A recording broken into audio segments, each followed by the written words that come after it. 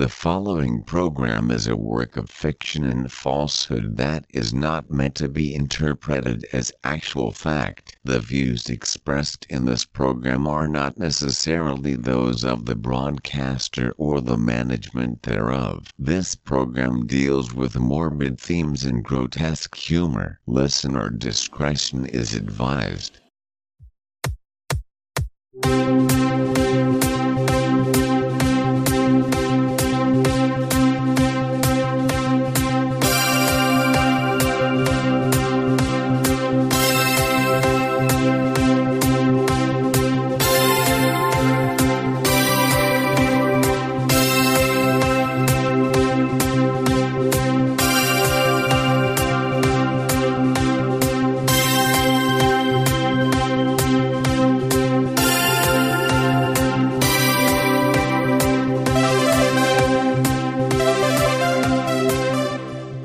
Hello, I'm glad you're here. I'm media disruption developer Kai Hubris, and this is EurekaCast, now, where science meets technology meets you.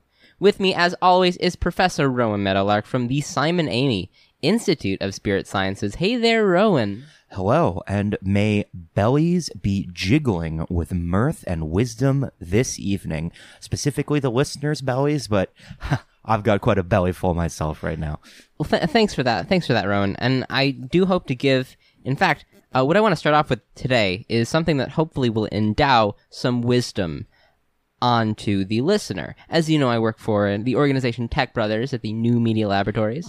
We hear about it all the time. And I'm sure the listener is most engaged with Tech Brothers through their mask program. Probably the mask they are wearing right now is a specially designed, algorithmically complex mask developed by Tech Brothers. And I wanted to start off with giving the listener some wisdom by explaining the new updates that they must have been hearing about through their mask notifications. Now, we've gone over this before at length, actually, but the necessity for a mask to have firmware and algorithms is still elusive firmware, to me personally. Software, you have all kinds of wares on these things.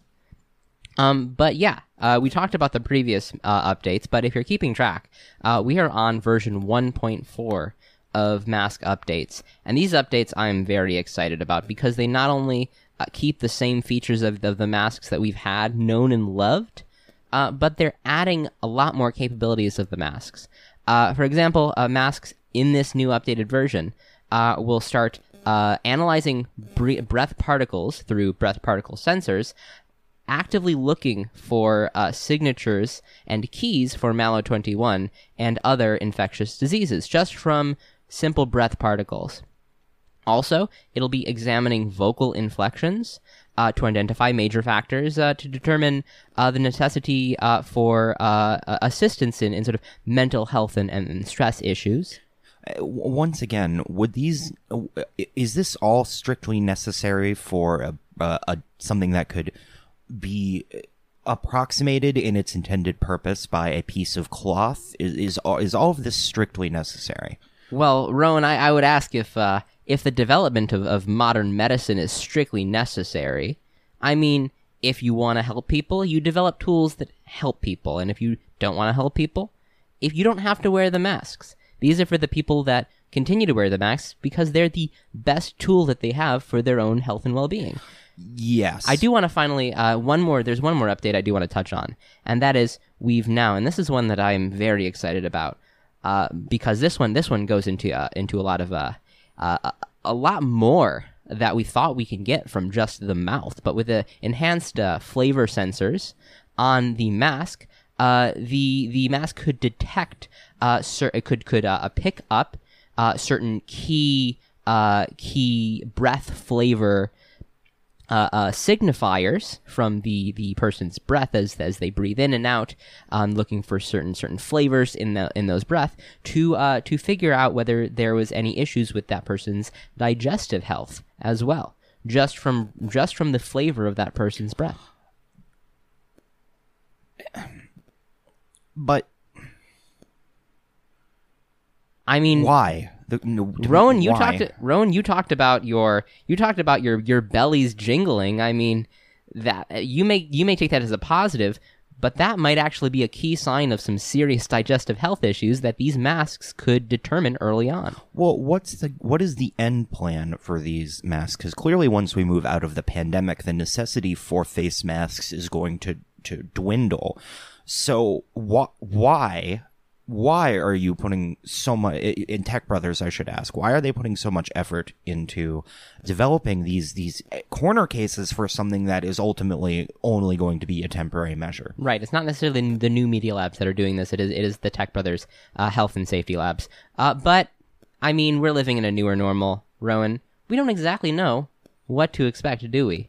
I suppose not. Anyway, all of these features are accessible through the Guy 5 Wellness Portal, which is available online or via Tech Brothers applications on, say, your Guy phone or TechBook Pro. And that ends my little update. Now let's get to the meat of the show. Rowan, I come to understand that you brought quite a spicy story for us today. Yes, actually, very, very, absolutely. We're going to start off today with a Eureka controversy coming from the world of geology.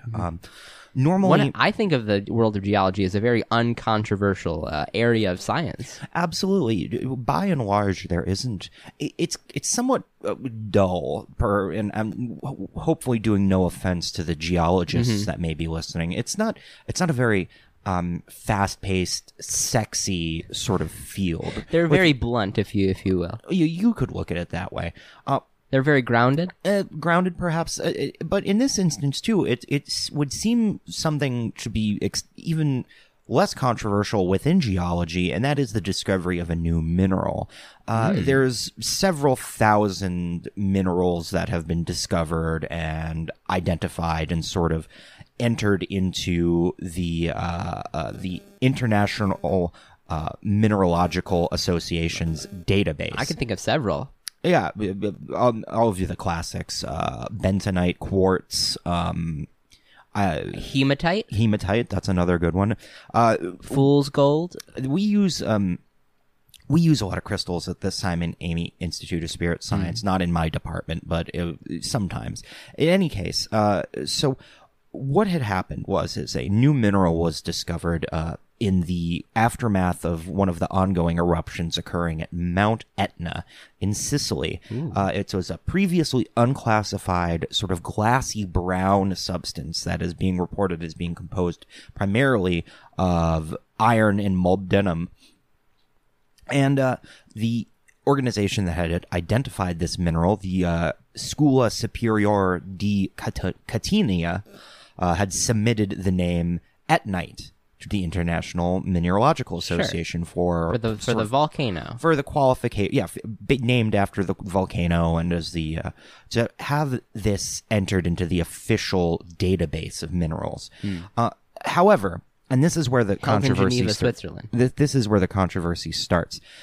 Two of the individual geologists from that same school, that same university, who helped with the identification of the mineral, concurrently and surreptitiously, as apparently, submitted their own names for the mineral.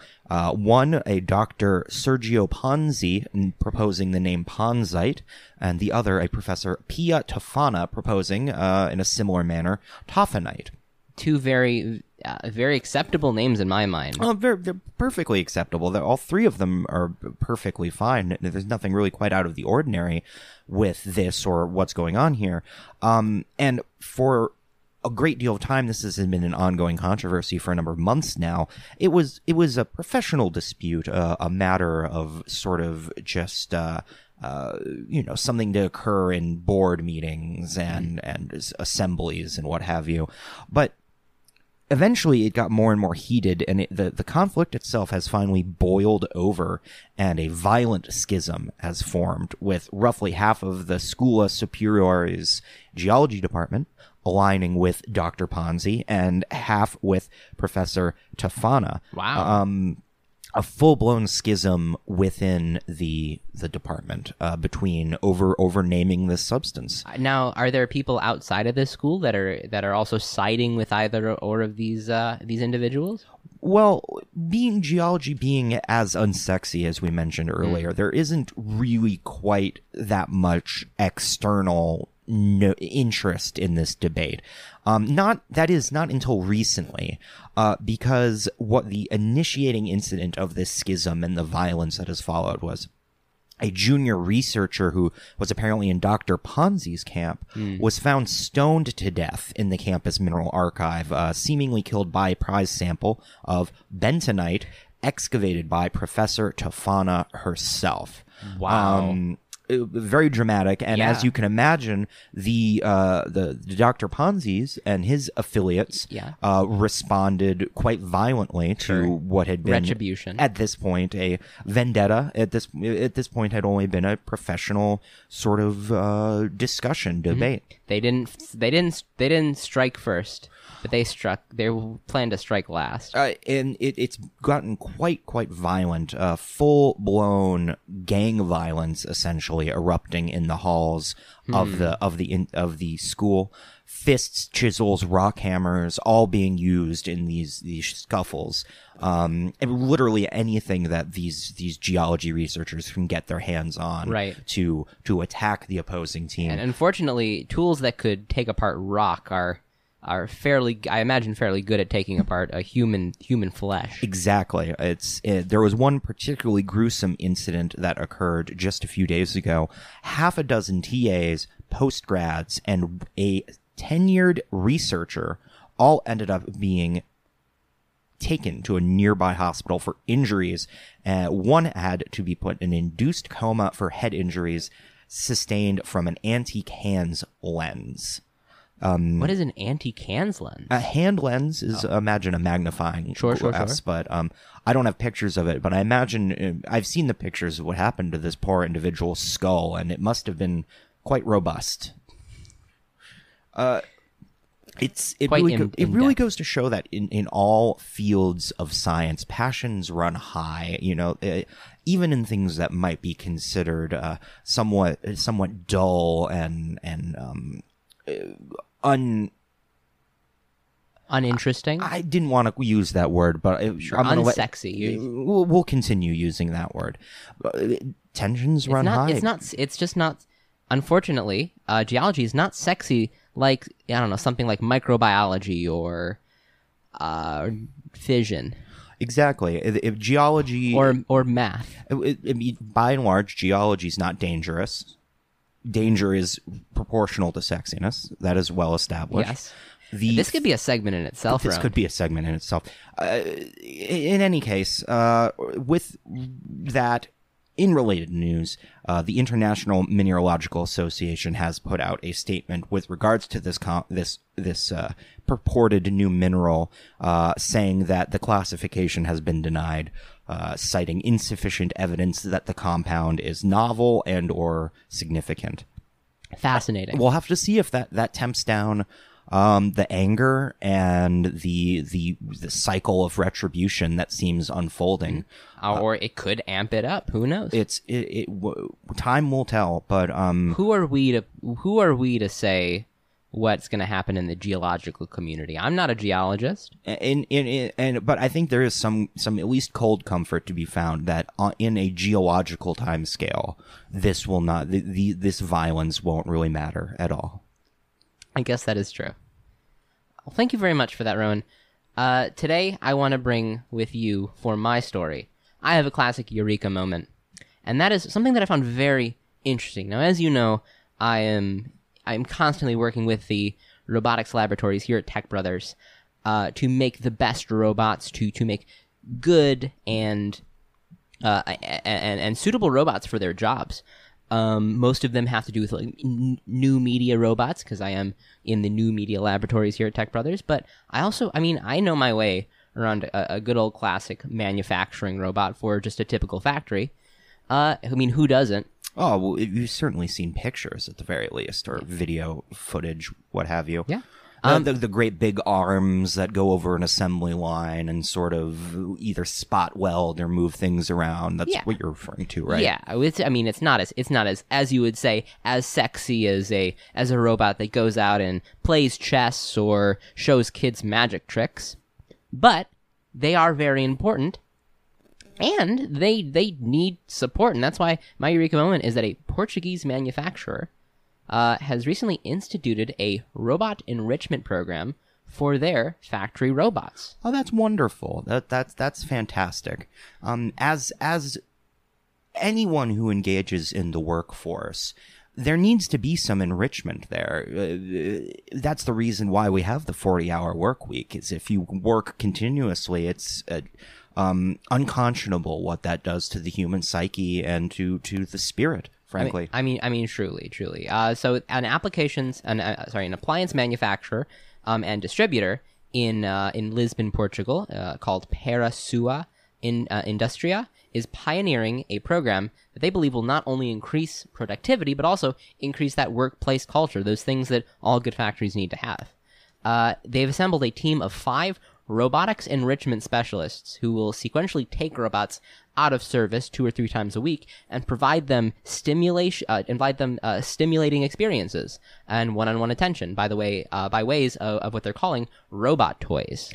Well, so is there any information on what might have spurred this on? Was there a dip in productivity, or were the robots themselves exhibiting evidence of burnout, either physically, literally or metaphorically? Well, sure. I would say that this isn't just a robot burnout is not something that is just limited to one or a few robot manufacturers. It's really something that we see on a larger scale. Many factories see robot burnout all the time. Their robots need to come down because of mechanical issues and errors. They sound out notifications, they shut down the whole line, and they need, days or weeks of work on these robots to bring them back up to working conditions. And until now, nobody had really experimented with how to solve that, not just from more of a preventative measure than a post hoc measure. Right. So instead of having unpredictable stops to production because this robot can no longer function the way it needs to, or this robot is experiencing these errors, regularly take them off the line, right? Allow them to relax and get their head back in the game, right, perhaps, and have some wellness, and then put them back to prevent unseen issues. Exactly. Is that the idea? Yeah, and the number of issues that we're seeing are just getting worse and worse. Are just increasing. We think we make more complicated robots. Those robots are going to be better at solving problems, at working their jobs, and that to some extent is true. They do their jobs faster, better, more precisely, but they're not, in many cases, because they're doing such remedial and repetitive work, they're not living up to their full potential. And that's why they've developed these enrichment specialists, or have developed these tools especially designed to allow robots to practice their full range of motion, engage in recreational behavior, and to encourage them to learn through play, which is an important concept in both humans and robots. Well, that's quite fascinating. Exactly, and the hopes are that this enrichment may be a preventative measure for robot malfunction. Yeah, so let's hear about some of these toys. This sounds quite interesting. Yeah, what's great about these toys is that they are specially designed for each of the robots that they are using to make sure that they align with the abilities and the needs of that robot. But in most cases, they're pretty easy to make. It's just about putting in that effort to bring that toy in and give that one-on-one exposure to that robot. Huh. So the toys include the Adaptive Suspended Bob is what they're calling the first one. And this features a handle with a strong nylon rope at the end of it, or nylon string at the end of it, and a plushy weighted bob at the end. Sometimes these are in fun little shapes like pink asteroids or small mice. Interesting. Yeah, so these are generally liked, generally enjoyed, or generally used with the large number of robotic arms that are held at various stations throughout the factory. Enrichment specialists hold the tool within arm's reach and move it around as the machinery exercises their full range of motion and utilizes sensory algorithms to bat and try to catch it. Well, that sounds just delightful. It truly is. These robots, I don't want to personify them too much, but it seems like they really love it, or at least they get a lot from it. The next one I have is called a corresponded mass displacer. This is actually one of the more simple ones, and that's what really drew me. They have a number of these, but I chose some of my favorites. So the corresponded mass displacer is a number of M20 nuts and bolts connected with nylon string. These are used for assembly line on electromagnetic cranes. What they do is they put it right below the crane, and they let the crane just turn on and off their electromagnet, pick it up, drop it, and those nuts and bolts, they move around in different orders. It's really quite interesting. Make interesting noises, I bet. Oh, certainly. What? And they just let it float there, they let it fall on the ground, pick up. It seems like they're having, again, a lot of unpersonified fun with this device. Well, I mean, and I think it is worth considering that these particular manufacturing robots are very simple. They don't have much in the way of a great deal of intelligence. So while this may sound boring or infantile to you or I, look at appropriately an infant and the toys that they enjoy and how much joy they get out of these sort of similarly simple apparatuses, and you can see why this would be so enriching to one of these manufacturing sort of units. Yeah, I mean, if an infant had 5 Teslas of magnetic capability within its body, it would enjoy doing this sort of thing too. And think about the algorithms that are being tested within this robot. This robot is being able to test their dynamic predictive measures, the amount of force that is applied when they apply different amounts of voltage, and of course the impact that it feels when it hits up against the actual crane part. The final one that I wanted to talk about from the number of more simple rudimentary toys that I saw was a what is called a heat resistant activity post. Now this is a very specially designed one because this was specially designed specifically for the welding arms. So the welding arms, they couldn't exactly safely use the previous Bob as talked about with that one because of the issues with the amount of heat that the welding arm typically generated. So what they did was they created this post that the welding arm can sort of exercise its 360-degree motion and its electrode capacities to go around and sort of shock at or scratch at, if you will. Oh wow, that sounds wonderful. And this is a perfect example of a toy being used in a safe, enriching environment. Now, I know what you're asking. What about the more complex machines that they have in these factories? Right. I was wondering about that because I imagine there's lots of machines that are not only just complex, but also perhaps don't have external operating sort of features that would be amenable to these sort of physical toys. Right. I mean, and the coil board constructor is exactly one of those. It's a fully compartmentalized device, robot, where boards go in, they construct the boards for your oven or your washing machine that it uses as a robot in itself in your home, and then it spits it out. So how are they gonna create something to really enrich such a complex, in some ways maybe one of the wisest, most dynamic robots in the facility? And so they developed the dense puzzle cube. So to engage that sort of artificial intellect of this machine.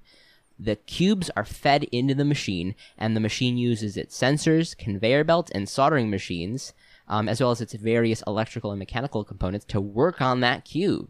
It just pushes it all back and forth, trying to solve the puzzle previously generated on that cube. It is, up until now, unable to solve the cube. Whether that's from an intellectual level, or whether that's simply just a mechanical inability to move the cube in the requisite number of turns necessary to solve the cube, we don't exactly know yet.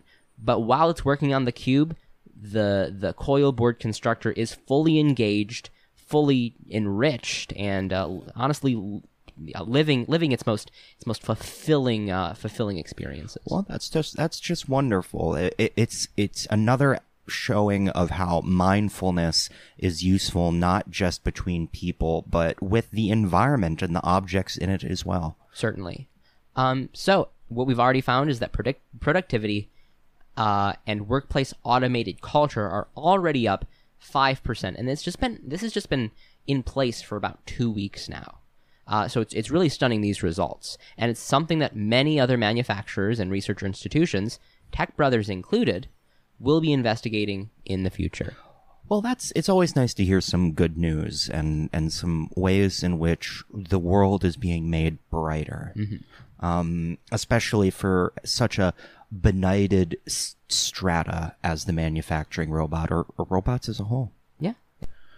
Well, Kai, we're about at the midpoint of the show now, and we had a talk earlier, and we came to the agreement. Yeah, a mutual agreement. That the betterment of the show. That I would be taking a break from liquid poetry. Kai, you have a segment you would like to do over our mid-show break. Is that correct? I do, and this is a very special one. I finally get to bring back one of my favorite segments, What Will They Think of Next? And this time it's an Out of This World edition. We're only talking about some news stories that are based on space themes, space news stories. I'm going to ask 3 space news stories, and Rowan and the listener, what I want you to do is I want you to decide, without looking it up, without cheating, I want you to take this mid-show time to figure out which one of these 3 news stories is correct. All right, sounds good. Okay, so the first news story. Scientists discover a meteor that might have been an early terrestrial moon. Scientists discover a meteor that might have been an early terrestrial moon. So think about that one. Conceivable. Second one. Scientists discover a new classification of galaxy that has no stars. Ooh, also very conceivable. Scientists discover a new classification of galaxy that has no stars. And finally, scientists verify, and this is the last one, scientists verify the existence of a theoretical squiggly comet that moves in a strange squiggly orbit. Scientists verify the existence of a theoretical squiggly comet that moves in a strange squiggly orbit. Sinusoidal, perhaps? Just a squiggle. Well, that's quite interesting. Well, I will think about that over the next 5 minutes or so. To the listeners, I would encourage you to think about that as well and try and find out what you think is true. Right. Use your critical thinking skills. And when we return, we will come back with the answer to these... What's this called again? What will they think of next? We will have that as well as our special feature, so please stay tuned.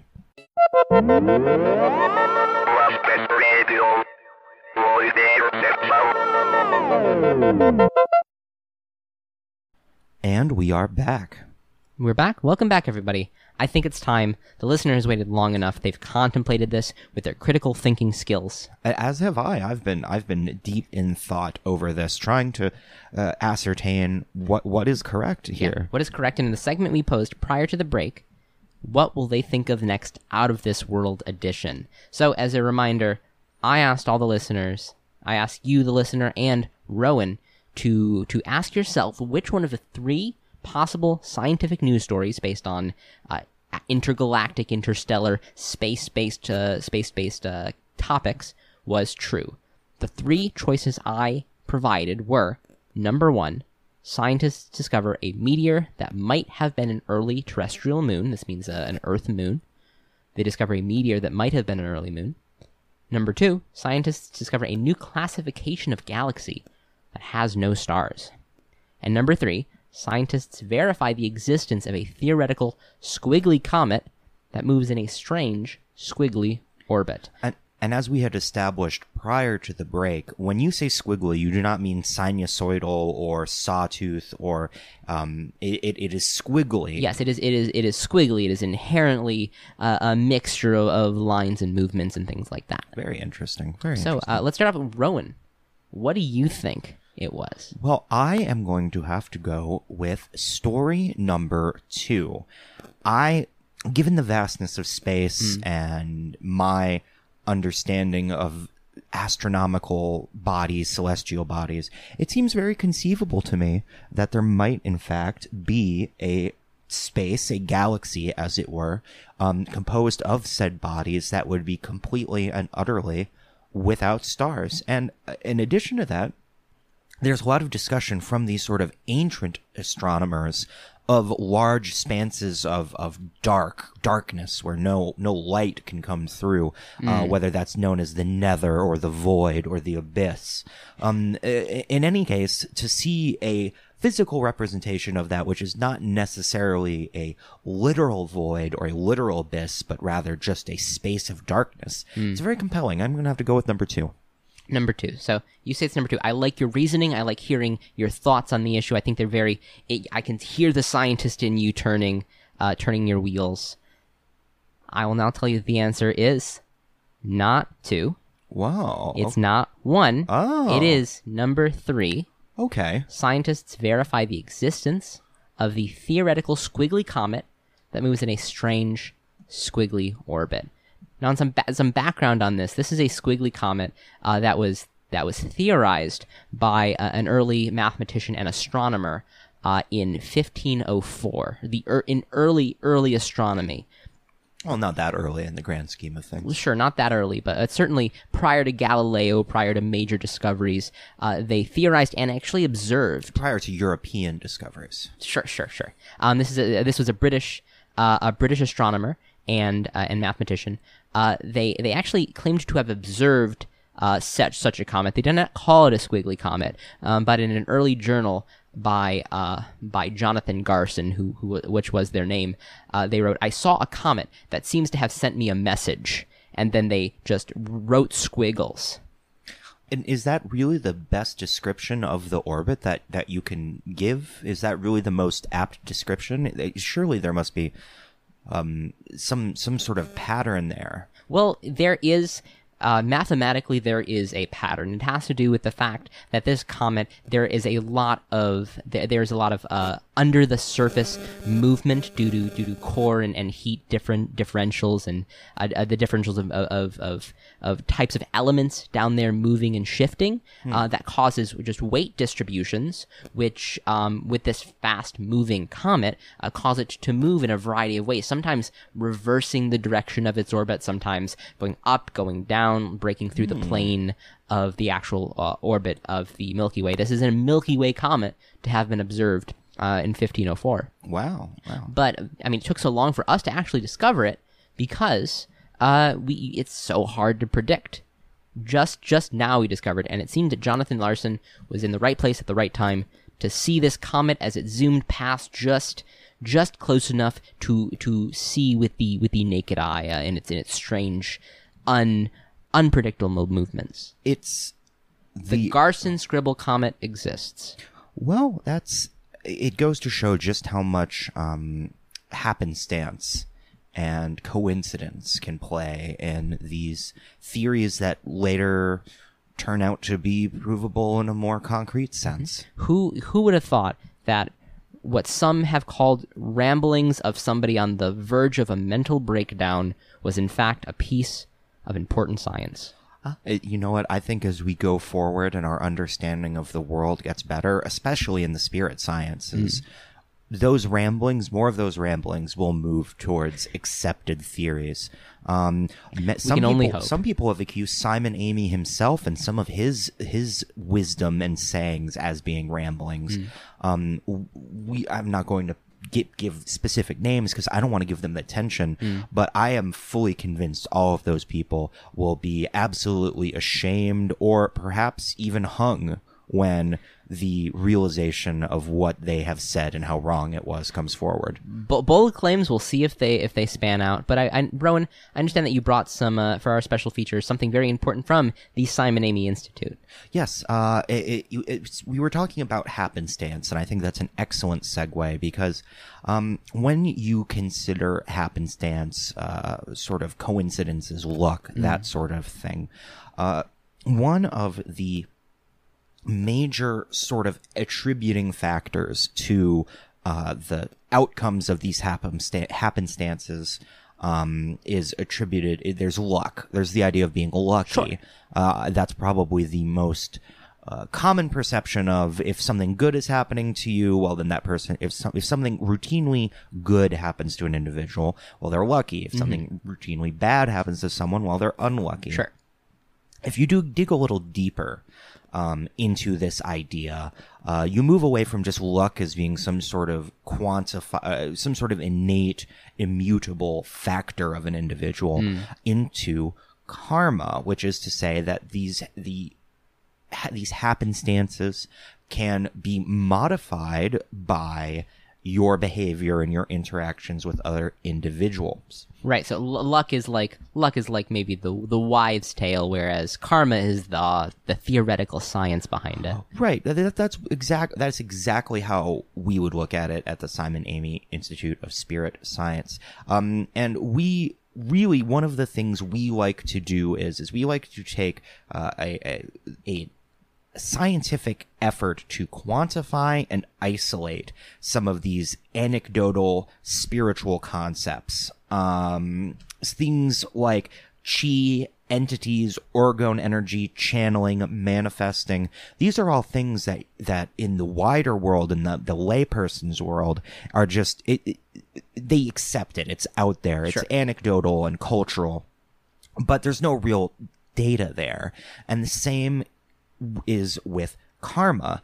And we've actually had some wonderful advances just recently in our karmological program. And I would like to talk about some of the stuff that's been going on over there. Please do. I mean, I'm always interested in hearing the latest in the scientific research coming out of the Spirit Science Institute, mostly because I don't know any of it. I can't even imagine it. Well, so before we get into the... first of all, thank you for saying that. I'm always happy to engage with the ignorant on these matters, and the admission of your ignorance is so heartwarming to me. But before we get into that, let's talk about karma very quickly, because it's a very common word that I feel is oftentimes poorly understood. Sure. So the common perception of karma at its simplest, for any individual, goodness begets goodness and badness begets badness. Okay. No matter how you slice it, that's the takeaway. And I'm to believe that there have been tests at Simon Amy's Institute to determine to corroborate the validity of this wisdom. Certainly. So the conventional approaches, and this is not something that is strictly done by Simon Amy.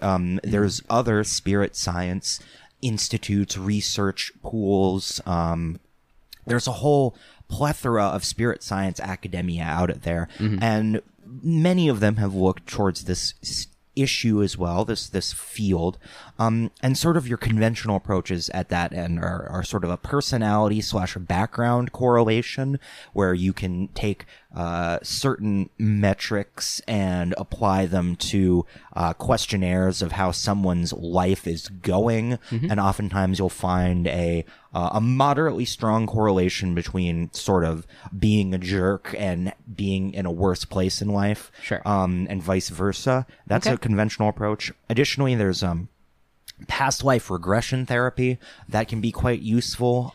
For example, you could take the child of a very well-to-do family. Perhaps they're a young protege on the violin or on chess. the chess. Sure. Exactly. Classic examples. And you put those individuals through past life regression, and generally speaking, you can find, not in some cases, not all, in some cases, that in their past lives they had been sort of selfless individuals. They had been doctors or priests or charity workers, and then when they come forward and grow into this life, then they end up better off than when they started in the past life. Fascinating. But in these instances, even in these instances, you're only measuring the mechanisms of karma indirectly, which is to say outcome-based analysis. Sure. Which for most purposes, especially in the spirit science world, outcome-based evidence is good enough for the most part. And in many cases in science, good enough is all you get. Oh, exactly. Thank you, Kai. but the karmological researchers here at the Simon Amy Institute really weren't satisfied with that. They felt that more could be done. And after a exhaustive years and years of testing and finagling with mechanisms and procedures, what we were finally able to do, I say we in the sense of the whole institute, this was not my research, what we were able to do was actually measure and isolate karma directly. So Fascinating. in short, what these researchers did was create a positively harmonized water-based buffer solution that's a PHBS, and that will react to VBS waves, or vibes as they're known colloquially. So the VBS waves are emitted by all sentient entities and have this direct but complex relationship with a number of markers and personalities that are broadly corresponding to concepts of good and evil. Okay. Because across cultures, there is some overlap with what's good and evil. And if you're able to find these sort of universal markers, there is the VBS waves emitted by Sure. Individuals will correspond directly, but The vibe sense around the world. Exactly. You get it. So when you immerse sentient beings in the PHBS, the VBS waves scatter through the liquid, as any source of light would scatter through a liquid. Sure. And the individual waves subsequently react with the positively harmonized water-based buffer solution as they go through it, and you sort of get this foaming effect, and it changes colors and gets kind of iridescent. But ultimately, once the reaction settles down, you can remove the being from out of it. Usually this takes 3 or 4 hours of complete immersion. And what you're left with is particles of pure karma in your PHBS. I see. And how do these particles look? Once you evaporate off the water, boil it off, what you end up with is a viscous, sort of oily slick of, once again, pure karma, and it's a particle we have named the Simon. Why? After Simon Amy himself. Of course. Sure. No, I'm guessing there's not much controversy in that name. Of course not. No, it's not a geology. We're talking about spirit science here. Well, absolutely. Passions run high in spirit science, but generally speaking, more mindful heads prevail at the end of the day. Sure. With the most gooey liquid inside them. Of course. But all that together, that is not the most exciting part. Sure.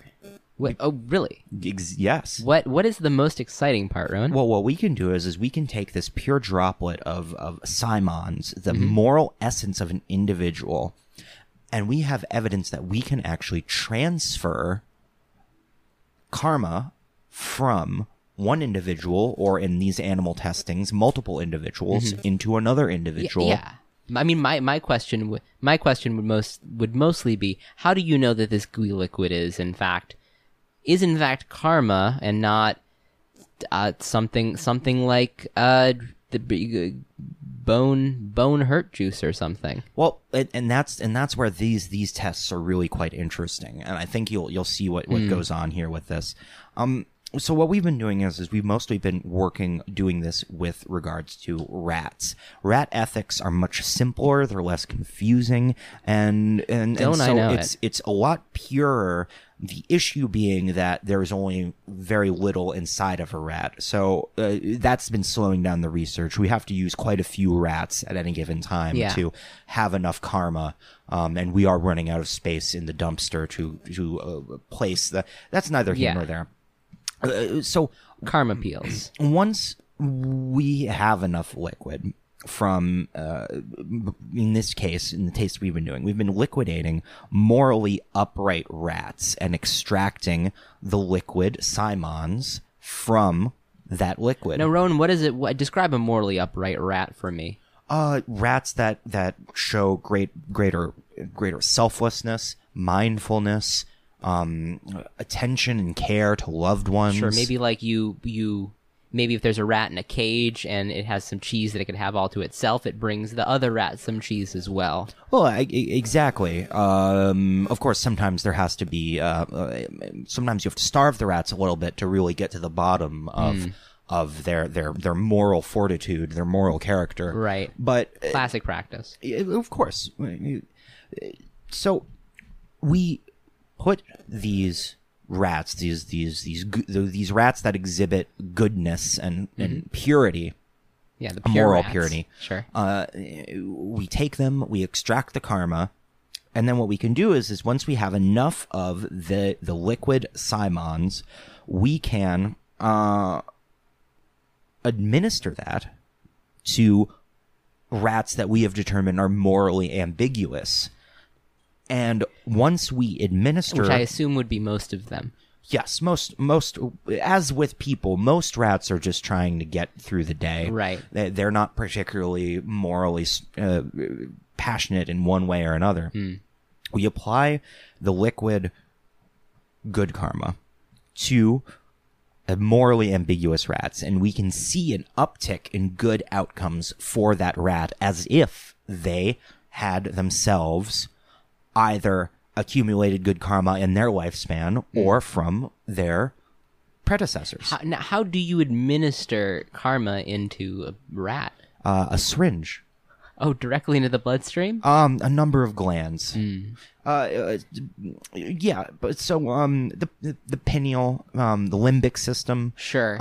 Generally speaking, wherever we can get in, honestly, they tend to fidget quite a bit. So sometimes it just goes right into the muscles. Yeah. If it gets there, it counts. Exactly, and that is what the evidence has shown. So when we talk about good outcomes for these doped, morally ambiguous rats, these morally gray rats, perhaps, you see upticks in good outcomes, and this is tests that we run, such as random number generators that will shock rats on occasion. These rats tend to get shocked statistically less often. Wow. Another one is what we like to do is we do something called a food drop test. And so what we'll do is we have a number of rats in wire cages along the floor of a room. And then we will take their food and put it in a sort of a distribution, sort of a randomized, it flings the food all over the place in a randomized manner, little pellets. And what we do is this is how we feed all of the rats on the floor. And we make sure to only have enough food at any given point to feed 75% of the rats. And by judging where rats starve to death, as this food is randomly distributed, you just continue going down and down and down until, in a battle royale sort of scenario, a few rats are left living because randomly more food has accumulated in there.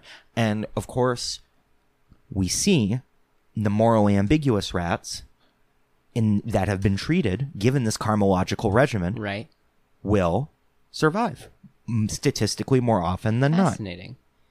I do have to ask, though, by injecting this karma in, do you see any changes in the rats? Do they stay morally ambiguous themselves, or do they grow to their karma? The behavior remains consistent. So that is a concern if we were to ever bring this to humans, that most likely the benefits that would be, it would have to be either a regular infusion, or people would have to change their behaviors to maintain what they got after these treatments. But by and large, there is no change in behavior. It's merely an occurrence of good luck, or greater positive outcomes. Fascinating. Yes. We're in the process of refining the procedure right now to get more karma per individual that is processed through this the extraction procedure. But additionally, we're waiting to hear back from the IWC to know if they've accepted our application for a scientific whaling permit. Because if we get that, even with the procedure as it is, the extraction procedure, the efficiencies we have now, we could conceivably be getting several kilograms of liquid Simons each time we bring in one of these whales.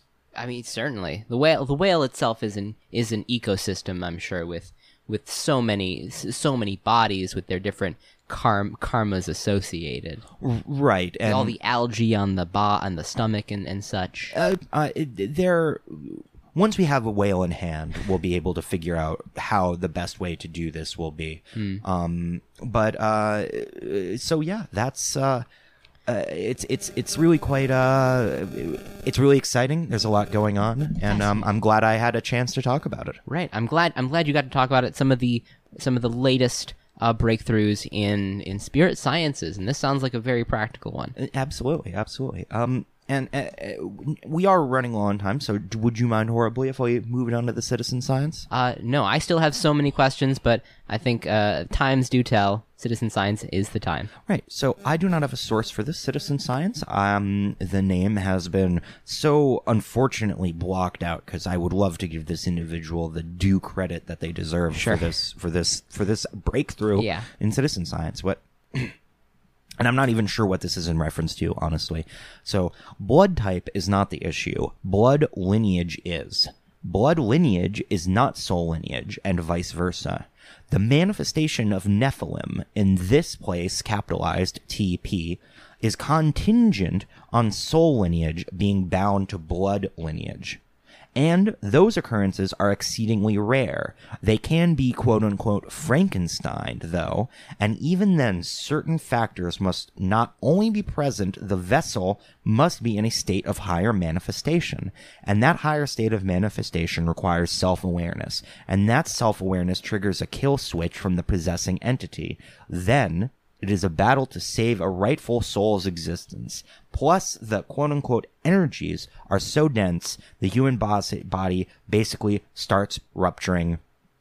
Just my experiences. Fascinating. I was about to call. I was very confused. I was very worried. I mean, certainly, I have experienced so many Frankensteins in my life, so many Frankensteining events. But I kind of questioned the science here. But that end bit, that they had actually experienced this, turned my entire perspective around. I am so disappointed that I have no way to contact this individual, because there are some people at the Simon Amy Institute of Spirit Science that would absolutely love to pick this individual's brain on their personal experiences that they have indeed experienced. The blood lineage versus soul lineage debate is quite robust, and I feel as though this, once again, whoever this citizen scientist is, I'm sure they could at least put an interesting spin on the discussions that are happening to this day. I'd like to close on a quote by Amila Faroon, who is a data scientist at Lake Penn Electrics, a company in Pennsylvania. And they said this: "If data were a song, then evidence would be the Philharmonic Symphony." Beautiful.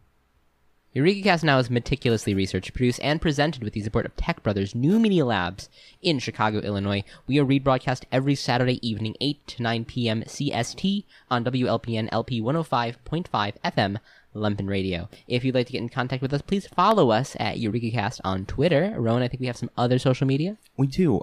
If you do engage in any other forms of social media, please feel free to find us at facebook.com/awcyfm or drop us a line at awcyfm@gmail.com. And to that end, if you have any technological, scientific, or spiritual breakthroughs that you've witnessed or participated in, let us know. We'd love to hear about them, and we'd love to have you or the people that have participated in these come on and talk about it. We have not yet had a guest. Next week we might, but hopefully. We're always looking for them. Once again, that email is awcyfm@gmail.com. And you can visit our website at awcyfm.com/EurekaCast to learn, to listen to past episodes and learn more. So, with that all out of the way, Chicago, allow us here at Eureka Cast Now to send you on your way with the brisk but friendly butt slap of a brighter tomorrow. Keep that karma